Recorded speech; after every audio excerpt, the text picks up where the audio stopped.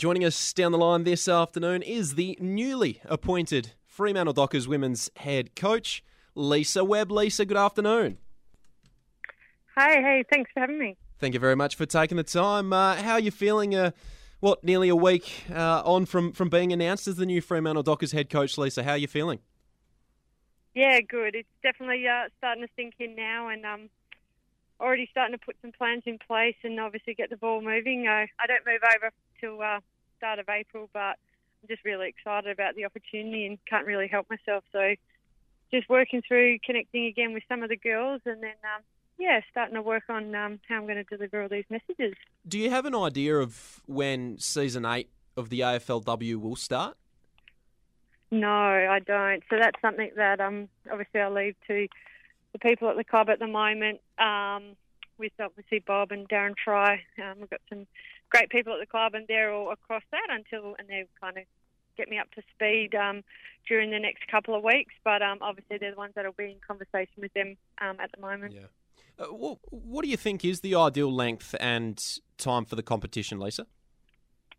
Well, yeah, it is a really hard balance, obviously, with having 10 games previously. It's going to be a difficult balance as to everyone, so not just the coaches, but obviously assistant coaches. Obviously, I'm really strong on that and understanding, the balance between, the two jobs and obviously the family commitments as well. And then the girls have got to obviously do it all. So not only do they obviously have to juggle, whether it's uni or work, but obviously the rest of their planning around how they're going to perform on game day. So at the moment, I know, 10 to 12 games is obviously something that's quite realistic.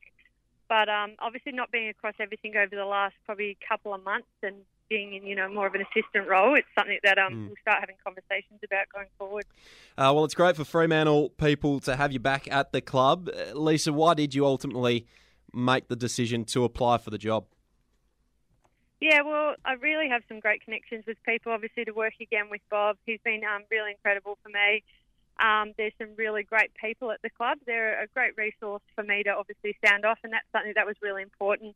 Obviously, being a first-time coach, I needed to make sure I was comfortable with the people I was working with and the players, and I'm really excited about that opportunity. There's some really great people there. They've got some strong youth coming in, and obviously previously working with Director of Coaching Cam Shepherd in various roles when he was at Peel and Freo in terms of the waffle, but then again with the state team. So I feel like I can be really well supported there and backed by the girls and their want and their hunger to want to improve, something that really excites me. And I'm sure you got the full support of your family and friends as well? Yeah, and obviously that was obviously the biggest challenge, I guess, is I really, really loved my time at the Bulldogs. They're a fantastic club. They've been obviously really great for Mark and my development as well, and that was a really, really tough decision. But one, obviously, just for the opportunity to be able to be a head coach was something that I just really, really was passionate about. So obviously Mark's going to be staying, and he's really well connected at the club, and they're going to obviously support him through that. So that's great for him. But myself and the two boys will head back to Perth, and my mum's the one that kind of does all the hard work. She's moved over here to Melbourne to help support us, and then she'll be coming back with us as well. So, she's the one that helps us juggle everything. Oh, well done, Nan. It sounds like you went through a pretty rigorous selection process. Could you talk us through it?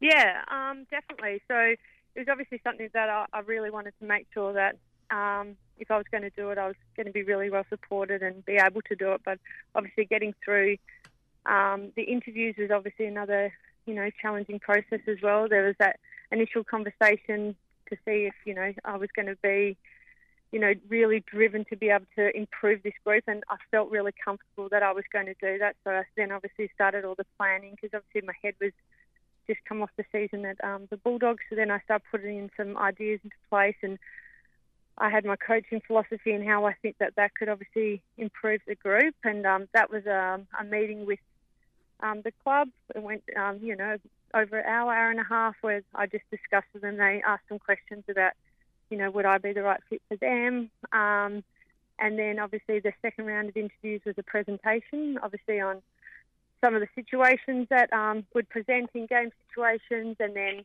obviously how I think I could improve different elements of their program. And there was about 7 people on that panel, so yeah, it was tough, but something that it does make it easier when I was really passionate. I was really strong on how I could, shift and change a few things. And obviously they've done well over the years. Last year obviously was a bit more challenging for them, but I think it's a really great core group of players. So, could you delve into it a little bit for us? What is the Lisa Webb philosophy on footy, the Lisa Webb game plan?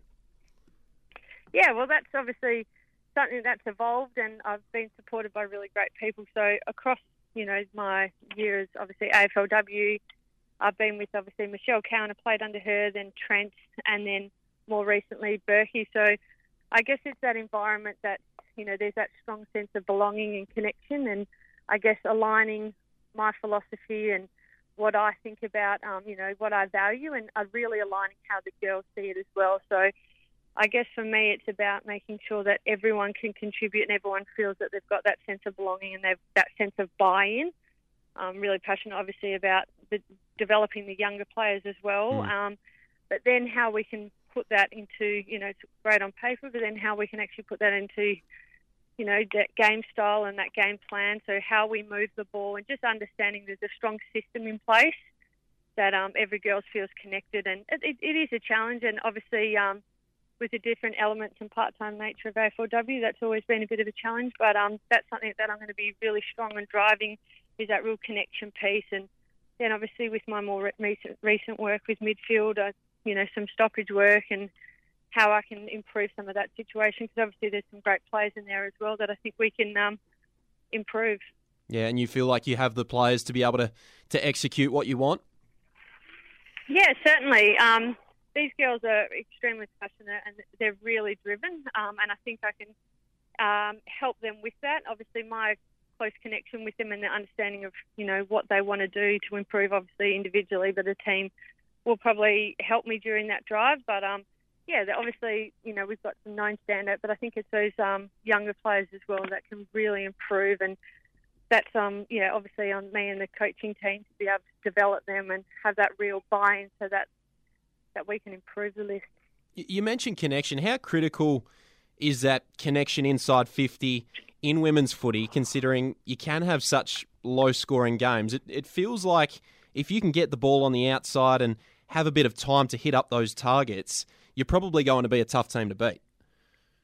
Yeah, and that is true. And I honestly find, obviously, I've done the backs before and midfield, but that midfield and forward connection is really difficult as well, because I find a lot of the time, obviously, you've got some really talented players, but finding how they can connect between mid-forward is challenging, and it's around that game sense. It's about reading what's happening down the ground. It's reading the cues of the kicker. So it is really important, and I think that game's getting to that next phase where you've got some great defenders now who they don't necessarily, they're not that back shoulder type defender. They just play to the line of the ball. So defenders are making it a lot harder for forwards to, come at the ball, and credit to them. So that connection piece does get more challenging, but that's something that I think as a league everyone's going to start improving on as well, is that connection between, backs to mids, but also mids to forward for that scoring opportunity. Yeah, Melbourne did that well last year, especially their run-off half-back and their handball link. What are your thoughts on where the competition's at right now from an on-field perspective, and what do you think? What did you think of Melbourne and what they were able to accomplish last year? Yeah, Melbourne was super impressive. I've obviously watched them for a long time. They've obviously had some great players come in. They've obviously had some newer recruits as well. But yeah, they're complete buy-in. They've got a great short kick, handball and overlap game as well, and you can just see that. When we played them previously, obviously that run from halfback, it's hard. It's really hard to beat. The way that, some of their Irish players can run and carry the ball, and then obviously they've got some really key figures. Obviously Kate Hall is a fantastic player. Taylor Harris is obviously pretty handy herself as well. And then they've got Alyssa Bannon running through there. So they're a hard team to beat. And I think you can see, that team buy-in obviously really well led by Daisy. So that's obviously something that they've been working on for a long period of time, and that's obviously something where a lot of teams will be striving for. Yeah, well, we saw them win the premiership in season number 7. what would it mean to you to bring Fremantle their first premiership? Oh, yeah, it meant a lot, obviously, but I think first things first, we've got to just want to get in there, making sure I understand that very, process-driven. I really want to make sure we set some really strong foundations and we can get a real even spread of contributions across the group. Obviously, touching base with the girls over the last few days and a little bit into last week, it's so important for me to understand that there will be a bit of a shift in some elements of the game and getting that complete buy-in to be able to understand and work hard. And that's one thing I know from this group is they're really keen to improve, and they were obviously disappointed with how things went. Obviously injury had a bit to do with last year as well, but there's a lot of that thirst for knowledge, and that's important for me from a teaching perspective to be able to help them with that. Well, we can't wait to see what you have in store for the Fremantle Dockers for 2023 and beyond. Lisa, thank you very much for taking the time today. It's been an absolute pleasure, and all the very best. Thanks for having me. Thank you. And there she goes, newly appointed Fremantle Dockers women's head coach Lisa Webb. I thank her for her time on the show today.